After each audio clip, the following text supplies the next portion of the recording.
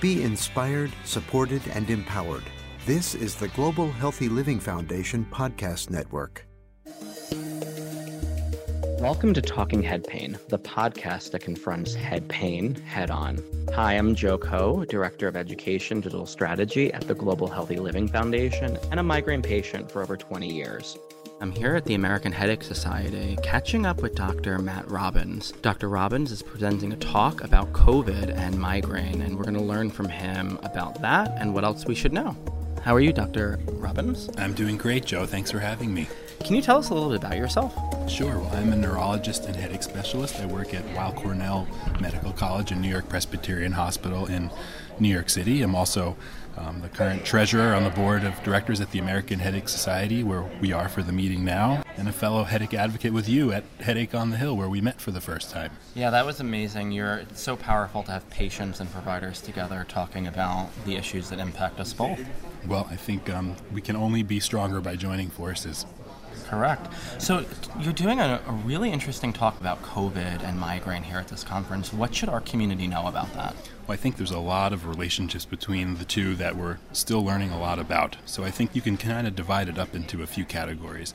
One is getting headache as a COVID symptom, and that seems fairly common. Often the headache can really outlast the viral presence itself, and we know a lot about that in the headache specialist world because of this condition that's been identified for now many decades called new daily persistent headache, which was first identified as a headache syndrome that continued ever since it started and often is associated with a viral infection, including things like Epstein-Barr virus and other viral illnesses. And headache specialists are very comfortable seeing patients with that, although treatments haven't been so greatly developed for such a condition, although we're getting there in that department. But headache is a fairly common symptom of COVID. Sometimes it's the most prominent symptom of COVID, and often people who already have migraine is triggered during a COVID infection. And even in some people, those who have migraine that's episodic, a viral infection in sort of a sizable minority of people can kind of transform migraine into chronic migraine, which is something that we absolutely need to prevent. So I think it's very important to identify and follow people who get COVID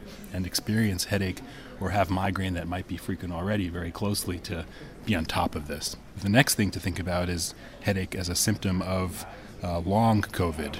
What we've found out is that it's not the most common symptom of long COVID. It's probably somewhere along the 6th or 7th most common symptom, even neurologic symptom with long COVID. So one of the reasons for that is that headache is just so common overall, and because in any given way you slice the population, 12% of people have migraine in any given year. That's a lot of people. So sometimes because it's so common in the first place, it's hard to show that signal in long COVID. But it does happen. Why it happens, we don't know. It could be that COVID itself leads to some autoimmune activation with inflammation or release of these molecules called cytokines that could be in the nervous system and lead to pain. The same thing could happen in joints and in other parts of the body, so why could it not happen and lead to headache? It could be that it induces some autoimmune response that might be more vulnerable in certain genetic situations. So one thing that I've seen is that people who don't really have a history of migraine, but then they develop COVID, they develop headaches that are frequent thereafter that resemble migraine. You often find that they had a migraine family history. That's what I've seen in my practice often. Not always, but often. And then there are other mechanisms that could be at play. And then the other thing that often comes up that we are asked all the time by patients and others is that what about headache and vaccinations for COVID, especially now that we have a relatively newer bivalent booster, and how safe is it for our patients and what are the chances of getting headache? Headache is a fairly common symptom after vaccination, but it is probably hundreds of times more common with COVID itself.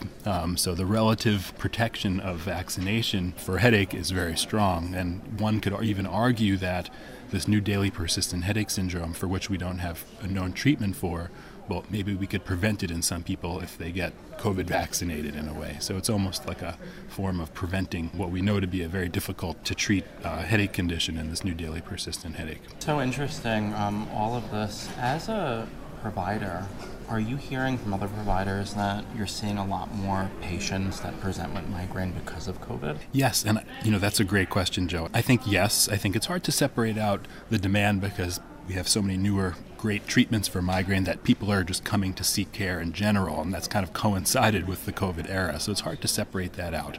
But I think in general, I would say yes. Often people come and say, well, I had migraine once in a while, and then I got COVID, and even though the COVID illness itself wasn't very severe, migraine then became very much more frequent, and that's why I'm here to see you.